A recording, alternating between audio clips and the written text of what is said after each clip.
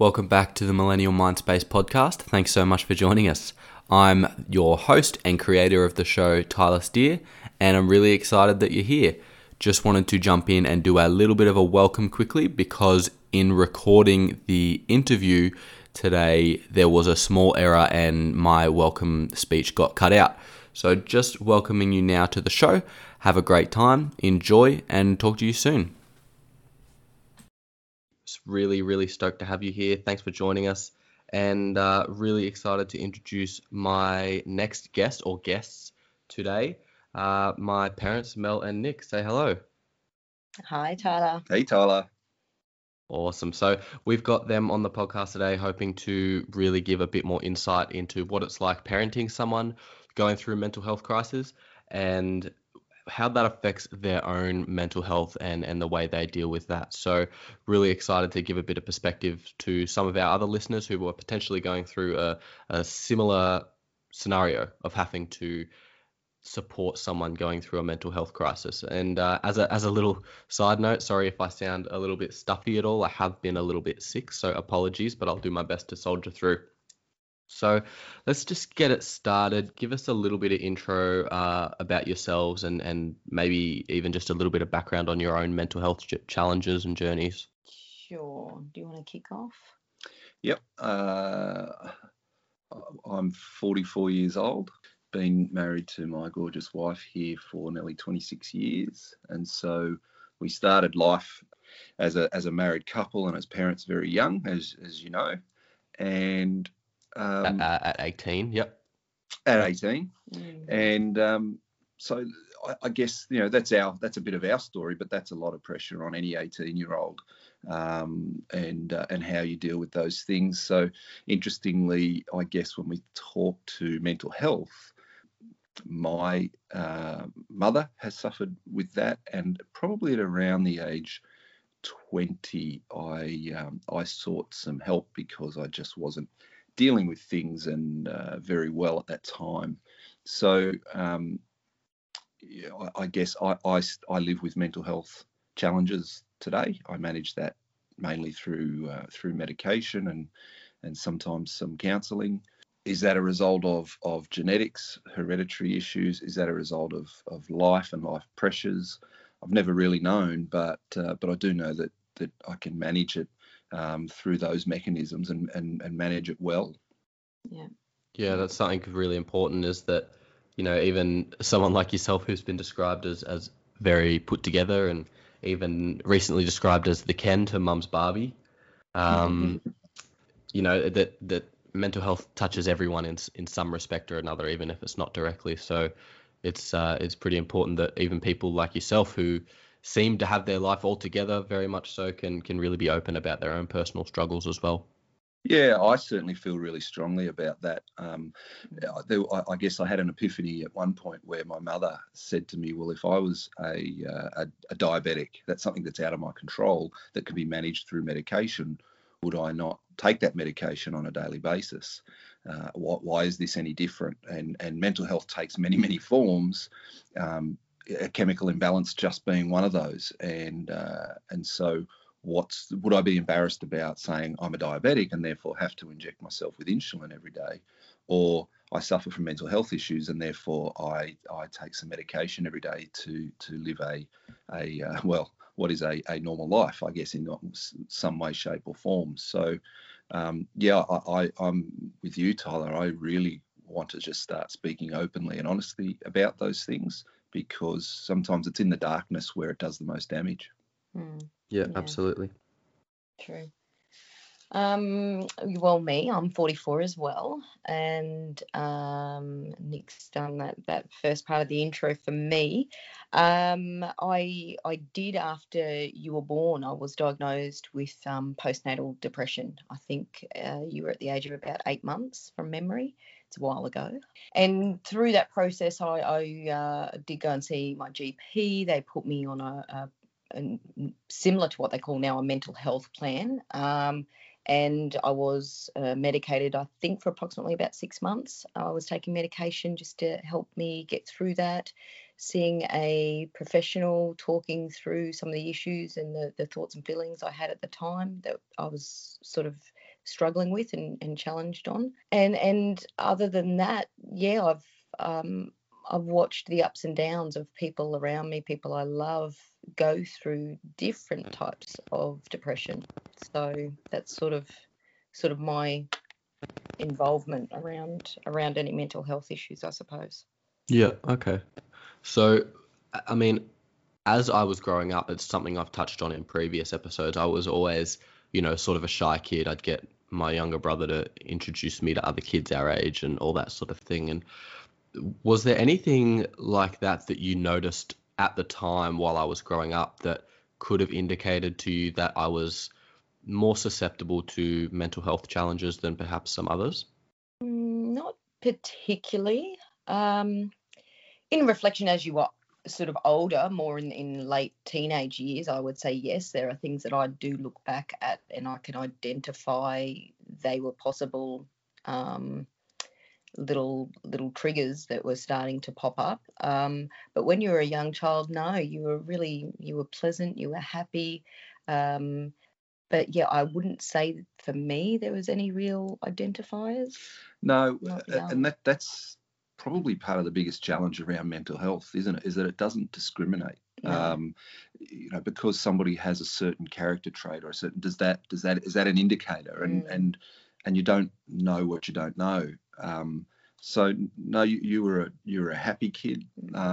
You're right. Later on, you were a little bit more withdrawn, but then that's kind of what is considered to be normal in teenage years. And so how do you identify those things is very, very difficult. Like I said, for probably those two reasons. One, a lot of the behaviours are considered normal, whether we agree with that or not, but that's what people seem to think. That the classic, one word, one syllable answer from the teenager when you ask a question about how their day was. But and the other is that it just doesn't discriminate. As you said, I guess I'd consider myself a highly functioning, highly successful person that happens to suffer from mental health, but has learnt to manage that. Most people wouldn't know that, and so trying to read between the lines as a parent is really challenging until you're able to actually identify something, or they actually come to you and say, listen, I'm really struggling with this. Yeah, and that's that's something that I'm trying to work on through what we're doing at the Millennial MySpace movement, is just opening up those conversations more, because just saying that they're just being a teenager is not good enough anymore. No. There's too many kids dying. It's suicide is still the leading cause of death for people under the age of 25, and that's just a stat that needs to change. Because so many kids are struggling and don't know how to talk to their parents, and their parents just think they're being teenagers. And it's something we need to work on as a community, as a race, is how do we talk to people that might be struggling? If they're not struggling and they are just being a teenager, that's great. That's the best case scenario. But if they're struggling, we need to know and we need to help. Yeah. And they have to feel safe and confident in that. And I think that comes about from what you're trying to do and what we're doing here, and that is that this is not shameful. This is not something that you're weak. It's that it's something that you're dealing with, and that's okay to talk about it. Yeah, exactly. And so much of that comes down to not just, we're not just trying to make the kids feel comfortable to talk about it, but we're trying to create a space where parents also feel comfortable to approach their kids about it, because that's, it's a lot in the scheme of things. Parents have a lot more mental maturity that they can use to approach that conversation than kids do. Kids are kids, and they're going to struggle to talk about things that are uncomfortable. It's a parent's job and a parent's role to know when their kid's uncomfortable, and to have that, to create that safe space where we can all share. So relationship between parents and their kids is critically important, right? About openness, about trust and safety, and having that relationship where they feel even safe enough to be able to open up even when that question comes. Yeah, absolutely. And it's a thing that is changing slowly, but it's still got a long way to go. When kids are upset, we're still in this stigma of, you're being a sook, you'll be all right, and that's something that needs to change from a young age. If your kid's upset, showing the genuine care of why your kid's upset, what's going on. And as they get older, they're going to have more and more reasons to be upset. It's a scary world. Yeah. And just really being able to dig in and have those serious conversations with your kids, I think is incredibly important. Yeah, absolutely. I think the language that the parents use, and I can, it's funny when you look back and you're, around other people now, and some of the language I hear parents use, and even reflecting back on some of the things I used to say and how I would say them, I definitely would say things differently now. So instead of, you jumping in the car and me saying, "Oh, how was your day?" and I'd get good, something as simple as turning it around as phrasing it as, "Tell me about your day. Tell me what things happened today." Just quizzing a little bit more, but doing it with the authenticity that you're genuinely interested in your child, that you're investing in your child, can automatically cement the care and concern in their daily life. Not just about, I think sometimes young adolescents just assume that the parents just care about what they want for their future. My parents only talk about what do I want in the future. It's like, well, no, every day needs to matter. Every day needs to count. Every day needs to be important. And that's what parents need to, I would say, that parents should consider investing in, not just thinking about investing in their future. You have to invest in every day. Yeah, and I mean, everyone knows teenagers can be difficult. It's just a difficult time. Teenagers are going through a lot in those years in terms of puberty and hormones and school pressure, everything. They're going through a lot. So teenagers can be difficult. But you're right. It's about creating that relationship where the child feels comfortable to tell you what's going on in their life. And even sharing, I think, from a parent to a child, sharing as they get older, age appropriateness is obviously important, but as they get older, we've never hidden from you boys about your dad's mental health status. We've never hidden from you boys that he does take medication, that we go to counselling, whether it's individually or as a couple. We've never hidden those things from you boys because we wanted that to be a part of our normal, openly with you boys, that we do that. That's something we do to keep ourselves on track and for us to cope with the challenges that life throws at us. Just because you're an adult and on the outside appear successful, it doesn't mean that you need help and assistance and coaching through the challenges. Once you're an adult, if that makes sense, you still require that assistance. Yeah. So looking back on some of my later years, so not so much when I was really young, but more in those teenage years, looking back on it with a bit of retrospectiveness, do you notice anything going back through those memories that might have been an indicator or I suppose leading up to whatever you think was the first example that I was struggling with mental health? I think for me was the changes in you once you, the first time I saw anything was definitely when you broke your leg. And after the first week, you had to be in the full leg cast all the way up to the hip. You couldn't bend, you couldn't walk, couldn't do anything. I think you were 14 at the time. And just seeing the impact that had on you, that you, one, couldn't socialise with your friends, identifying the level of dependency you had on that, which is, that's basically a normal thing. So I was sort of expecting that. But just you having this overwhelming feeling of sadness and you communicating that to me and just not even knowing why you were crying. You said, "I don't know why I'm crying." And I said, "Well, I understand. You can't move around. You basically had to lay on the lounge for those first 2 weeks. You weren't meant to move." And that was a lot to take on as a 14-year-old. And then trying to integrate you back into school and work around those things, not getting to mix and mingle with your friends as much, no sport, none of that. And that was, I think, for a period of 10 weeks. That was a long time. That's the first time that I saw, but I've got to be honest, I just sort of put it down to it being situational. I didn't really see it as, there could be something here. Maybe I should be a little bit more on toe about this and have further conversations. I mean, I remember having a brief chat with you about, your dad sometimes feels flat and down as well, and we work through that, we talk through that. But yeah, I didn't really play it up to be anything other than that. And then I'd say the next time would be when you were in university for that first year. Towards the end, there was mood changes like I had never seen before, and you were very distant, very short. I would come into your room and sit on the end of the bed, and you did not want to converse with me in any way, shape, or form. And I wasn't used to that. We'd always had a good relationship. That was unusual. We'd always had quite a good open relationship. And I remember getting upset and going and talking to your dad about it because it was bothering me that you weren't wanting to talk to me. I thought it was something I had done. And if I inquired, that made you more upset and frustrated with me. So, yeah, going through that, I think, was definitely an indicator at that period when you were about 18 years old, where I thought, yeah, okay, I think we need to talk about getting some help. Yeah. Yeah.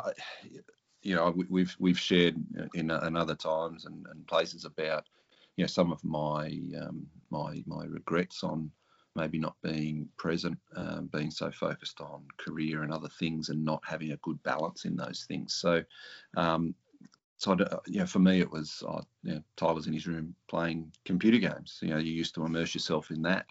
You stopped reading and just essentially just played computer games. And probably the guilty part that kicks in is go, well, what didn't I do, or that helped contribute to this, or not identify it sooner. They're the hard things to accept and to look back on. Yeah.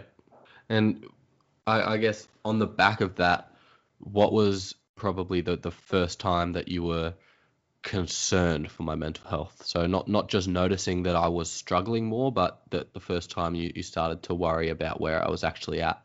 I'd have to say, for me, when you were cutting, the first time I realised you had been cutting yourself. Yeah. That's when I had an overwhelming feeling. It's like I just had a rush of heat from my head all the way down my feet. Just going, whoa, how the hell? How did we get here? It just sort of smacked me like a ball in the face of, I don't know what to do here.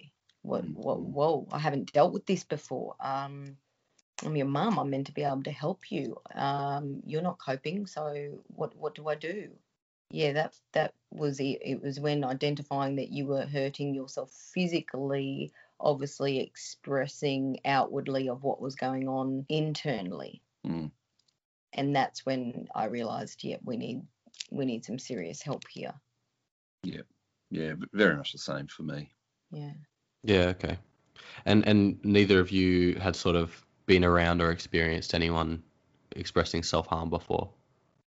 Not directly, no. I mean, you hear about it a lot, or you see it in in media or TV and those sorts of things, but no, not directly. No. So was that something hard to come to terms with, that I was self-harming, and why, and what's the purpose, and that sort of thing? Yeah, really, really difficult, because because unless you've been there, you don't understand it. Why are you doing this? Come and talk to me.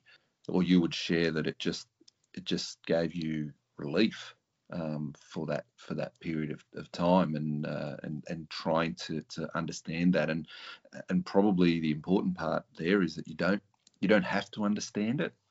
It's about being there, finding a way to help, which is probably the most difficult thing in this whole journey that we went through with you is. But what can I do? It's that feeling of helplessness. Yeah. Because and guilt to a point. You go, what did I do or not do that's caused this or contributed to this? And then you add that to the fact that, and now I don't even know what to do. I just feel so helpless and scared, because it's very difficult to be there 24/7. So that was tough. That was really tough. Yeah, okay. And then obviously, not long after that started, I ended up in hospital. I was admitted to the psychiatric ward at Box Hill probably 2 weeks or so after that. Through that period, Jenna and I moved back to your house for a bit to keep a bit of a closer eye on me. And yeah, eventually I broke down completely, and you guys had me admitted to hospital.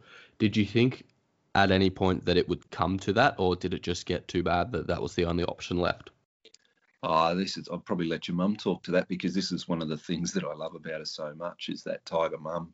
You know, she just said, well, everything stops in my life until my boy's right, and so she went on a hunt for that help, didn't you? Yeah, it was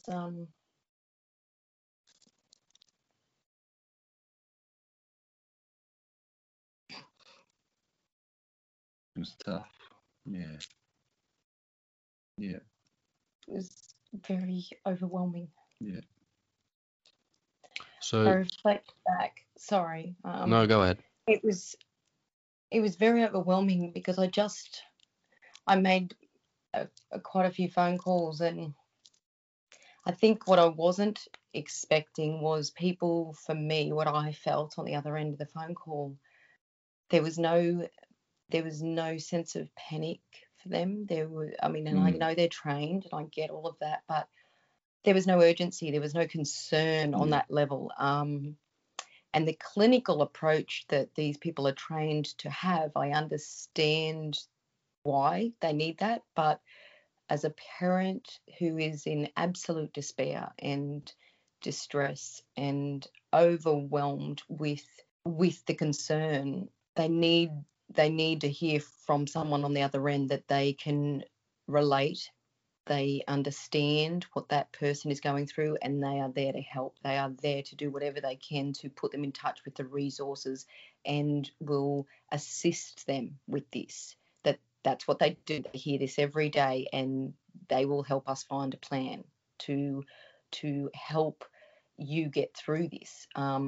Not having someone on the other end that's experienced it and could empathise was really hard to deal with, because I just felt so alone, even more so. And trying to get someone to understand what I felt was the absolute urgency, I think, had to be the biggest issue for me. I just felt like everyone was like, well, if you ring back in a few weeks, or, you know, it was a little bit, it definitely wasn't what I was expecting. You see all the advertisements, all the campaigns for all these, not-for-profits and all the rest. I can tell you I rang all of them.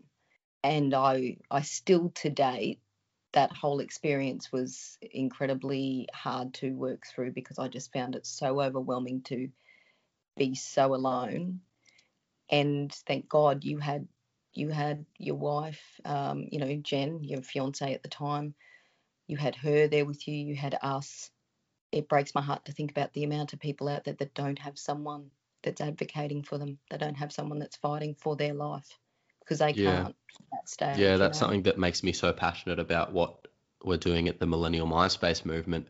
Is as maybe dark and as dire as my situation got at times, there are a whole lot of people who don't have half the support I have, and that's what we're trying to create, is just an area where people can get some of that, because I'm one of the lucky ones. Yeah. And I think that, the organisations that are trying to have an impact here, I'm a big supporter of, but it's not yet working enough. And I'm not wanting to talk down about them at all, but our personal experience and the experience of some people that I've spoken to going through similar things is that trying to navigate your way through that to get help and support to what to do to help your loved one, be that your son, your daughter, or whoever it may be, felt impossible at the time, even though there's these organisations out there that you can pick up the phone and ring. It didn't feel helpful, and that contributed to the feeling of desperation. Far out. These guys are supposed to be where you go when you need this help, and yet I still don't feel like we've got that. And I don't know whether that's a funding issue, a training issue, or both of those things. But it's a deeply personal thing when you turn up to a hospital or one of these places and you feel like you're treated as though you're coming in with a broken arm. It's not that. It's much different. And when they look at you and say, well, has he tried to kill himself yet? And you go, well, what's that got to do with it? What do we have to wait until he's being resuscitated, or he's succeeded, or before we can actually get help? And so that was really frustrating and really angering, you know. The level of resource that I was being offered, I think it took about 7 or 8 phone calls, and towards the end I did start to get quite firm and blunt, and just actually one of them I said, I'll come and sit down at the front of your office. I'll just come and sit there and wait until someone sees me, whatever it takes, just to force my way in the door. Yeah, so I think that's what I mean about, you know, with your mum, and what I loved about what she did there is that's what it took. You know, it wasn't like you pick up the phone and somebody's immediately there to help you. You had to fight tooth and nail to get the help, but if that's what you have to do, then that's what you have to do, and that's what you get done, you know. Yeah. Yeah. So getting back to the whole admission to hospital, what were your thought processes around me going to hospital? Had you guys ever, I mean, I know personally neither of you have ever been to a psychiatric ward, but did you know at all what to expect or anything? Like, what were you thinking when you were having me admitted to hospital? It was mixed. It was a mixture of things, but it was relief mainly, because leading up to that point, was it then or after, immediately after? I can't quite remember, but you know, we made a commitment that you weren't going to be alone, and so whether that was one of us working from home all day, we were fortunate enough to be able to do that. We'd change and swap that just to make sure we were around you, so that when you're in those deep dark places, that you know you didn't end up committing suicide or those sorts of things. But having that, it kind of felt for me like relief. Okay, he's somewhere where he's getting help. You had to participate in daily counselling and discussion sessions, was all part of it. There was people around. There wasn't things there that you could harm yourself with. So it actually felt finally like, okay, not great, but boy, oh boy, am I glad he's there, because I feel like he's safe. I remember feeling relief. Obviously, you'll remember we had to sit in the emergency department, you, Jenna, and myself, and with you for 6.5, 7 hours waiting for a bed. That's what we were told, apparently. They didn't have any beds. So the next resort is we have to go to the emergency department and wait until they have one. And I believe, is it after 24 hours, they have to provide one. Yep, that's right. That for me was like, you're joking, right? If we're standing in emergency and the state you were in, you were very agitated, you were very distressed, your anxiety levels were off the chart. If you decided that you were going to walk out that door and run off or do something, there's no way I could have physically stopped you. There's just no way. And that was distressing enough. But then when we had to take you around and admit you, I didn't know what to expect. I mean, you only go off what you see on the TV, really. No one knows what it's going to be like when you walk in that door. My first impressions were like, okay, this is interesting. Just get you there. I just needed to get you there and know that there were going to be professionals watching over you, looking over you, and I'll feel better. I remember thinking this is what you need for you, and that's what we have to do. And Jen, bless her, she's so bloody strong. And we got in there and walked around. They did a bit of an intro, showed you a room, and I just remember you standing there looking out the window, and it just hit me. I just thought, I can't walk out of here. I can't leave you there. How do I? Yeah, it was hard. How do I leave my baby? But you have to. You know, yeah. I think that was the very thing, difficult. Wasn't it? Is that you know, that's hard, but that's where that sense of relief also was, that you were safe. This was the best possible thing we could do at that point in time for you. Yeah. What do you think through that whole experience? I was in hospital for about 2 weeks, as I've mentioned previously. Yeah. Through that whole 2 weeks, what do you think was the most challenging thing with me being in there? Leaving you. Every day leaving you. I wanted to stay there. I wanted to stay in the car park out the front. I just wanted to be close. I wasn't sure. I was absolutely scared you weren't going to get better. You know, some of those beautiful souls that are in there, some of them were there 3, 4, 5 times. You know, they just keep coming back, and they might get help while they're in there, but then when they get out, that just shows that we need to do more in this country because it's so repetitive. It's like a revolving door for a lot of them. And hearing that from the nurses and the doctors and professionals, that was just overwhelming to me, because I just remember thinking, isn't that a sign we need to do more? That's not okay. We can't just keep accepting that, oh, they'll be back in 3 months. That's a sign we're failing these humans. They need us to do more.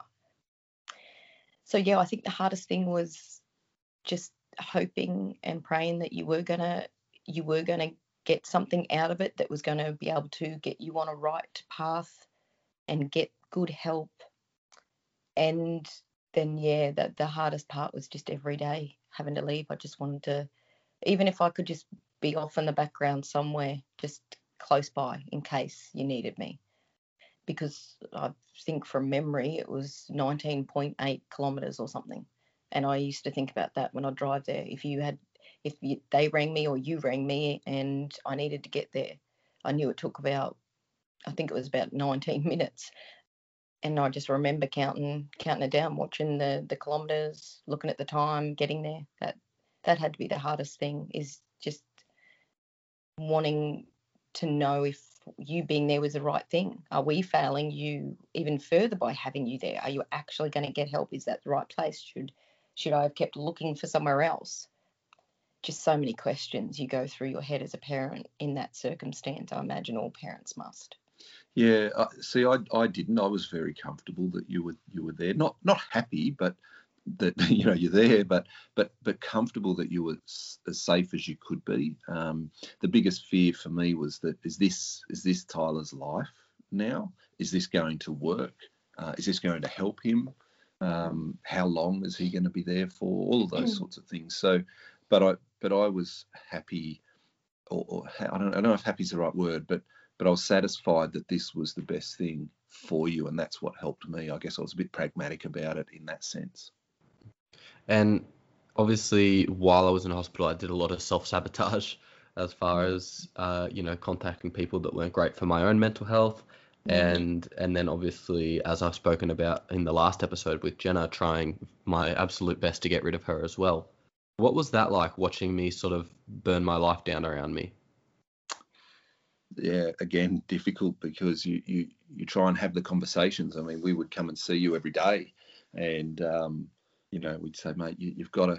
These are some of the behaviours that you need to cut out of your life. But saying it to somebody and them accepting or even understanding it or believing it is another thing, and that's the frustrating part about it, is you don't see things the same when you're in the depths of despair and suffering from those mental health issues. So that's horrible to watch, because again, it's a feeling of helplessness. I think that's what makes this illness or this situation so challenging, is that no two cases are the same, and there's no one silver bullet to solve it. And so what do you do? Then I think the answer is you just don't give up. As hard as it is, as difficult as that is, as helpless as it may feel, you just have to keep going in terms of the support and the guidance that you give. You just have to. You cannot give up. Yeah. I think as much love as you can. There's always one more thing you can try, one more thing you can say, one more thing you can express and show. And some of the things you would say, I in my head, I definitely was thinking, oh no, you shouldn't be doing that, honey. Don't do that, doll. But it just wasn't going to make a difference for you to hear that from me. I just would remind you how much I loved you, and we got you. At times when you feel like you can't do this, we got you. We're there. And I just remember telling myself to just keep reflecting on the good and the positive. And just try not to overwhelm you with decisions that I knew at some point you were going to have to make for yourself, because you were very overwhelmed, and I didn't want to increase that anxiety, so you would, obviously make a permanent decision for a temporary situation. So for me, it was just about the love, the acceptance. Yeah. But I think it also goes back to what we said earlier on in our conversation, and it's about the relationship and the trust that you have, because if we didn't have that, then anything we did or said would be just water off a duck's back. I think the fact that we had the loving relationship that we did was just enough of an anchor for you to trust, even though you didn't maybe believe or accept or whatever, but there was still something that there was a level of trust there that you knew we had your best interests at heart. So it starts early. Yeah. Yeah, absolutely. Absolutely. You know, when you get to that point, it's sort of too late to build that out of nowhere. Yeah, correct. So I think that's a massive thing for parents out there, is that it starts early. Don't allow your kids to just bury their face in iPads and television and computer games. You know, you have to engage with them, because it may not prevent this from happening, but geez, it's going to make a huge difference if and when you have to go through it, that you've got that connection there, because that was probably the one thing that I was confident in, was that you knew how much we loved you. We had a trusting, loving relationship, and that was, I think, one of the anchors that just held on long enough to pull you through. Yeah. So in terms of how you guys dealt with that whole experience while I was in hospital, while I was going through all this, while I was, quite literally telling you I didn't want to be here anymore. How did your own mental health struggle, how did you deal with that? How did you keep yourselves afloat? What was the sort of the dynamic of the battle you guys were going through on the side of my own battle?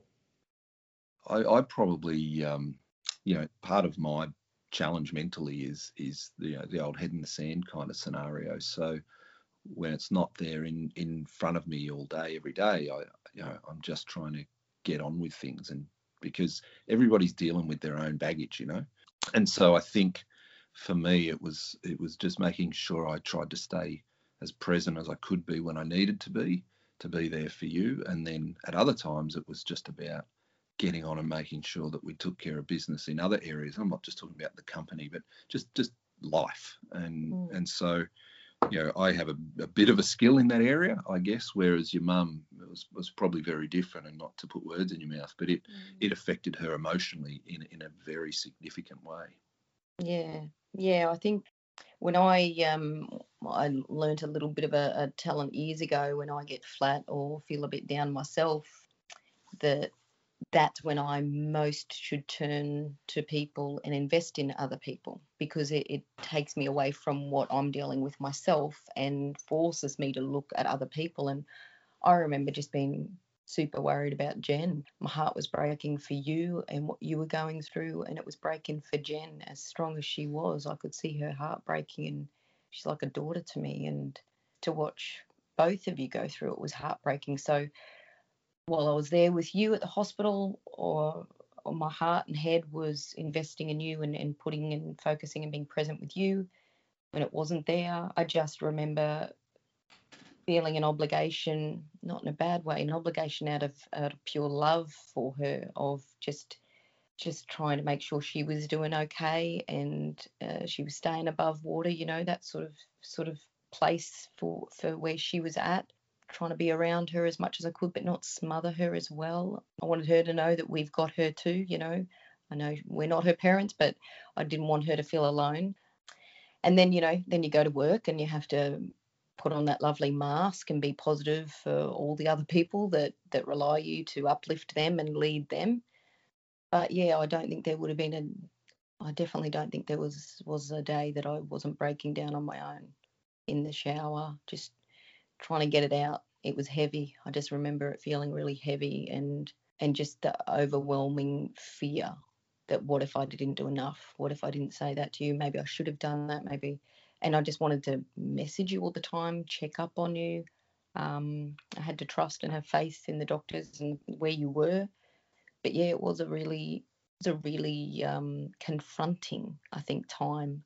I didn't really want to talk hugely in our circle as much. My twin sister, bless her, she was beautiful. She was checking in on me and supporting me. One of my good close girlfriends, Mary, she was just fantastic. No one poked or prodded to get more information, that sort of thing. And then just I worried about everyone around me, I think, as well. I worried about your dad and how this was going to affect him with his mental stability, because he's hard on himself, and who's his support network. I remember feeling bad for him because I felt like his family weren't supporting him enough, and they were well aware of what was happening. And that concerned me, because I thought, well, yeah, he's got me, but there should be, some other people just even touching base and checking in and saying, how made it? How are you, mate? How you going? How you coping? How's Tyler? Because those little things, the "are you okay" day, it is so true. Someone caring, concerning, reaching out, checking in, that can make the difference between you taking a deep breath in and allowing yourself permission to have some perspective and relax, or you sitting there in judgment and failure and fear. So yeah, it was a tough time, and no doubt we're all stronger for it. Absolutely, we are. But yeah, don't think I necessarily really, even in all this time, I've really processed a lot of it. I don't think I've maybe even let myself go there 100%. It still hits a lot of nerves, to be honest. You may have been able to tell, but yeah, it's a lot. And in terms of even conversing with, for those who don't know, I have two younger brothers. Also having to support them while I was going through this too. What was that like as parents?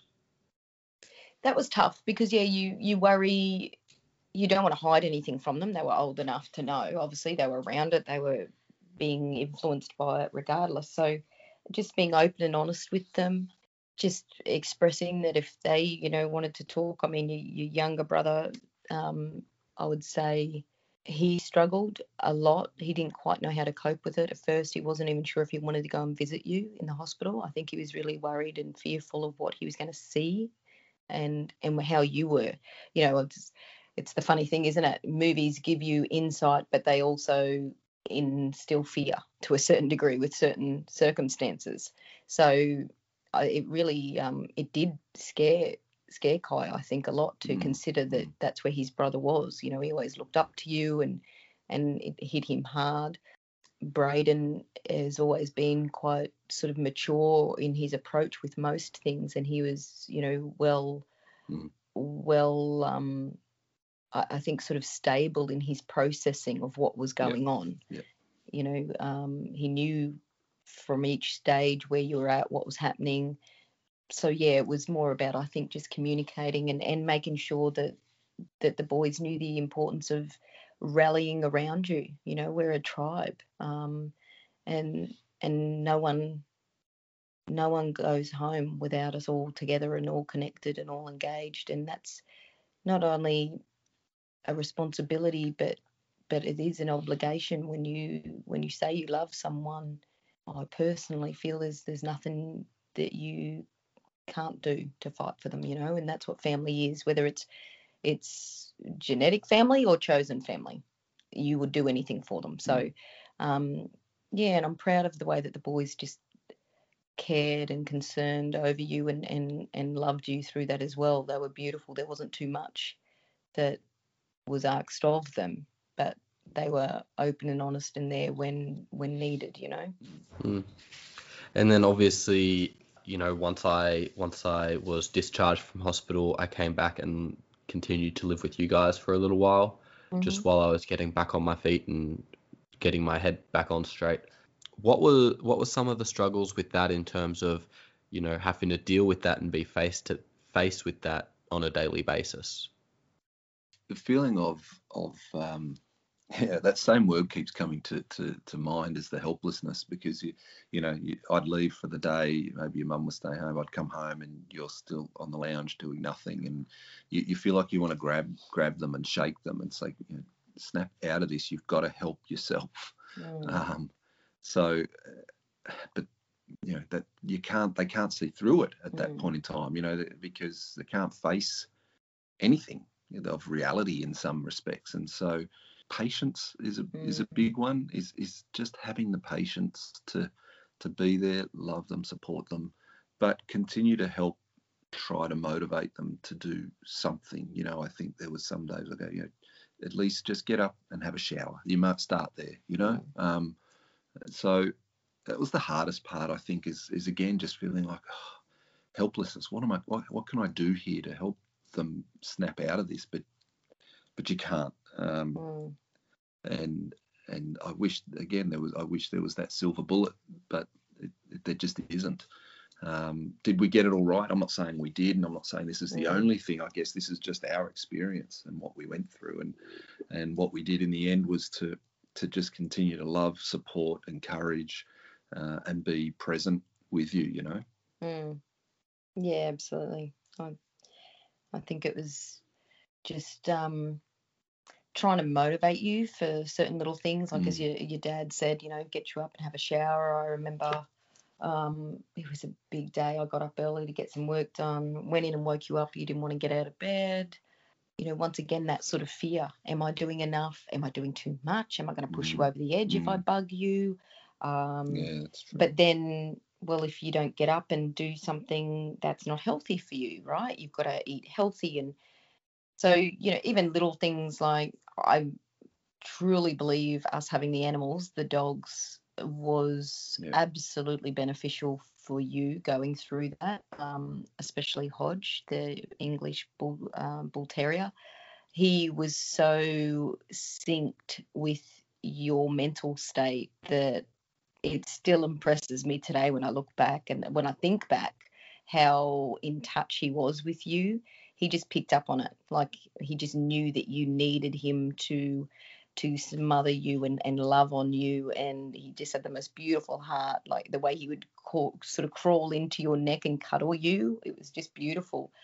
But I could use him as leverage to say, well, Tyler, get up and take Hodge outside for me. He needs to do a wee. Take him out the back for me, please. So that helped me, because it wasn't me telling you had to do something. You wanted to do something for the dog. So it sort of took me out of it to a certain degree. So that was a good motivator. Go down, take Hodgie down for a walk and get the mail.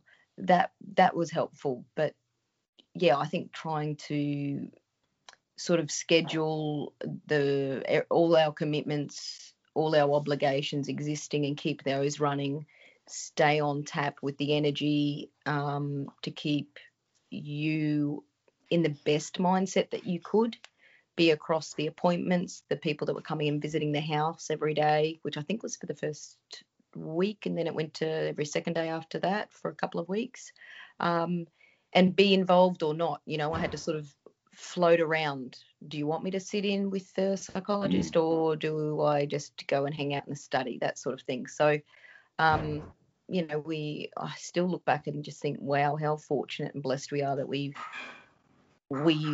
could afford to do that. I know a lot of families, or even single parent families, they don't have that option. That's the sad reality. So we were very, very blessed that we could do that, and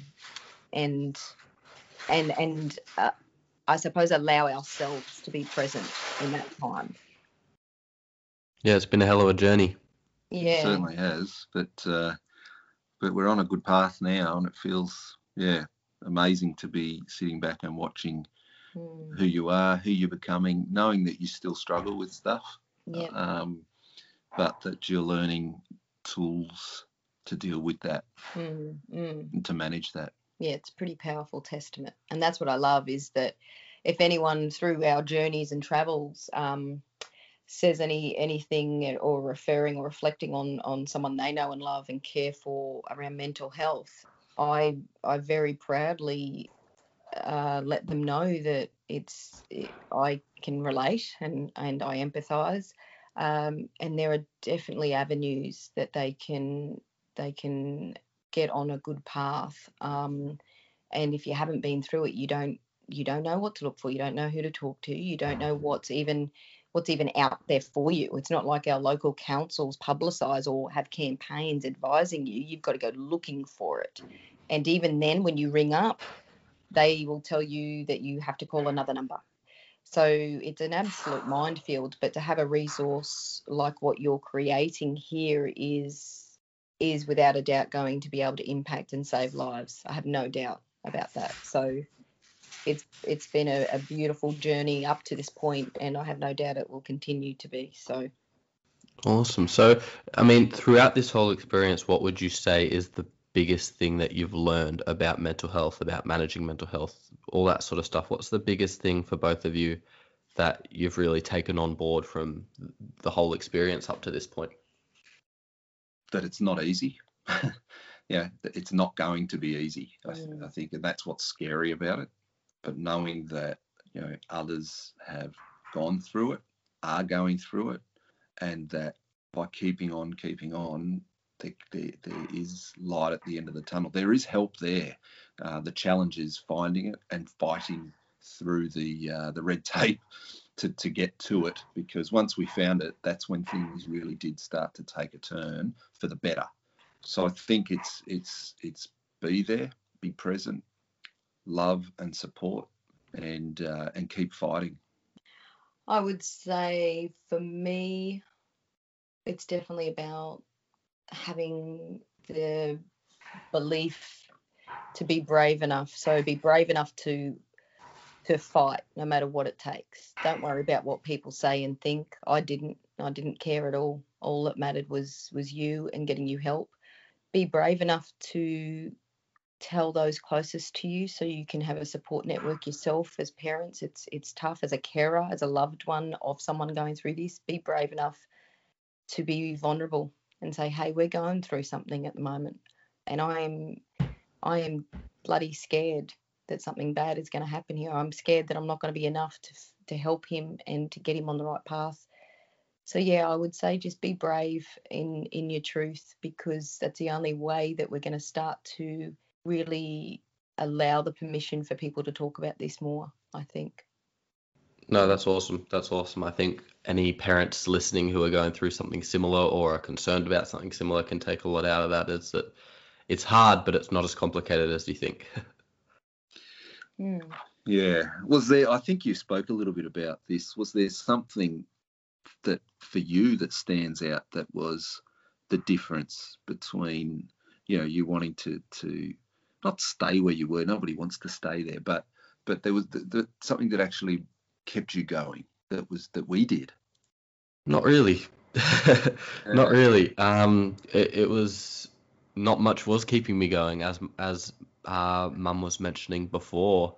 Most days I didn't even want to get out of bed. A lot of the time it just sort of put myself in a position where I wanted to get out of bed. Whether it was to get up and cuddle the dog, or even if it was something as basic human requirement as I'm hungry, so I'm going to have to get up. Yeah. They were just that.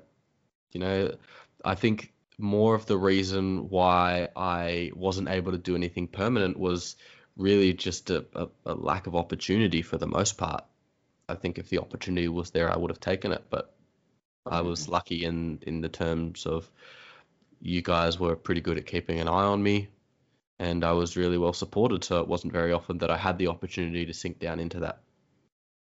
Yeah, and I think that's the point I'm trying to make, is that it's not it's not easy. That's what makes this thing so damn difficult, because everything we did, and that answer of yours kind of sums it up, doesn't it? It was nothing that we did, but then it was everything that we did at the same time, because, as you said, it was just being there that was going to prevent you in that moment from taking an opportunity. And so that's my advice to anyone that's going through this or supporting somebody through this, is you've got to be there. You just have to be there. And if you need to rally friends, family, whatever, do it. Don't be too proud to say, hey, I'm going to need some help here. Can I call on you to come over on the weekend and just give me 3-4 hours grace so I can go and get some fresh vegetables and fruit, and call on those, because if you don't give people the opportunity to support you and to be on your tribe, then that's you. that you can't say I didn't have that support. If they don't know what you're going through, then you can't be upset with not having the support and the help. You know, my issue was that I was crying out for it. I was calling for it, and there's only certain people that stepped up, and the others I don't have a lot to do with. That's the reality. Those that did, I will forever be grateful, forever. Even if it was just a phone call, even if it was just listening to me cry on the other end of the phone. That all helped me do what I needed to do to be there for you. So, yeah, I think people calling out and asking for help and doing everything, but not necessarily one thing, you know? Yeah, that's the whole thing. Just talk about it, isn't it? Yeah. Absolutely. Yeah, okay. Well, look, we've been going for a fair while. I don't want to keep you too much longer. At the end of every episode, I like to do a little fast 5 questions. Just help the audience get to know you a little bit better. They're not directed at anything and they're just random. They're a bit of fun. So what we'll do is I'll just ask you a question and then you can both give me the first answer that comes to your head. All right, cool. Go for it. Favorite sports team? Hawthorn. Hawthorn. Hawthorn Hawks, AFL. Yeah. Yes. Favorite music act, artist, whatever. Well, mine's Alicia Keys. Oh, I don't know. I guess it depends if it's live or not, but live, probably John Butler. Yep. Favorite food? Seafood. Pizza. Favorite country in the world? Ooh, so many. Favorite country. I don't really have one. I've got to be honest. I don't have a favorite.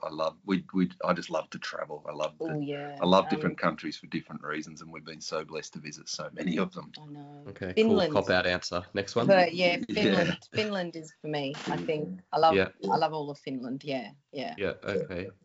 And last one. What's your happy place? The place you're most comfortable and happy in the world? Oh, at home with all my kids around, and granddaughter and daughter-in-law, partners, all of us together as a family. That includes my girlfriends as well. Seafood, wine, cheese, and Alicia Keys playing. That's my happy place. What's yours? Oh, geez, you're going to call me a cop-out again, because I could be racing around Phillip Island at stupid speeds. That's one of them. Certainly around my family, absolutely, and cycling. Cycling. Yep. Okay. All right. Well, that's another episode of the Millennial Mindspace podcast done. Thanks so much for coming on. Really appreciate it. I know a lot of our audience are going to get a lot out of it. So thanks for joining us. Hey, Thank you. Proud of you. Love you. Yeah, love what you're doing, mate. Love it. So if you want to follow along with anything we're doing at the Millennial Mindspace movement, make sure you check out our website at www.themillennialmindspace.com.au. Check out our social media pages. We're active on Instagram and Facebook, so make sure you throw us a follow there. Give this podcast a like, thumbs up, whatever, on whatever podcast streaming service you listen to. And as usual, if anything in this episode has raised any issues or concerns for you or someone you know, please make sure you call Lifeline on 131114. They're great people and they'll help you out with whatever you're going through. Thank you.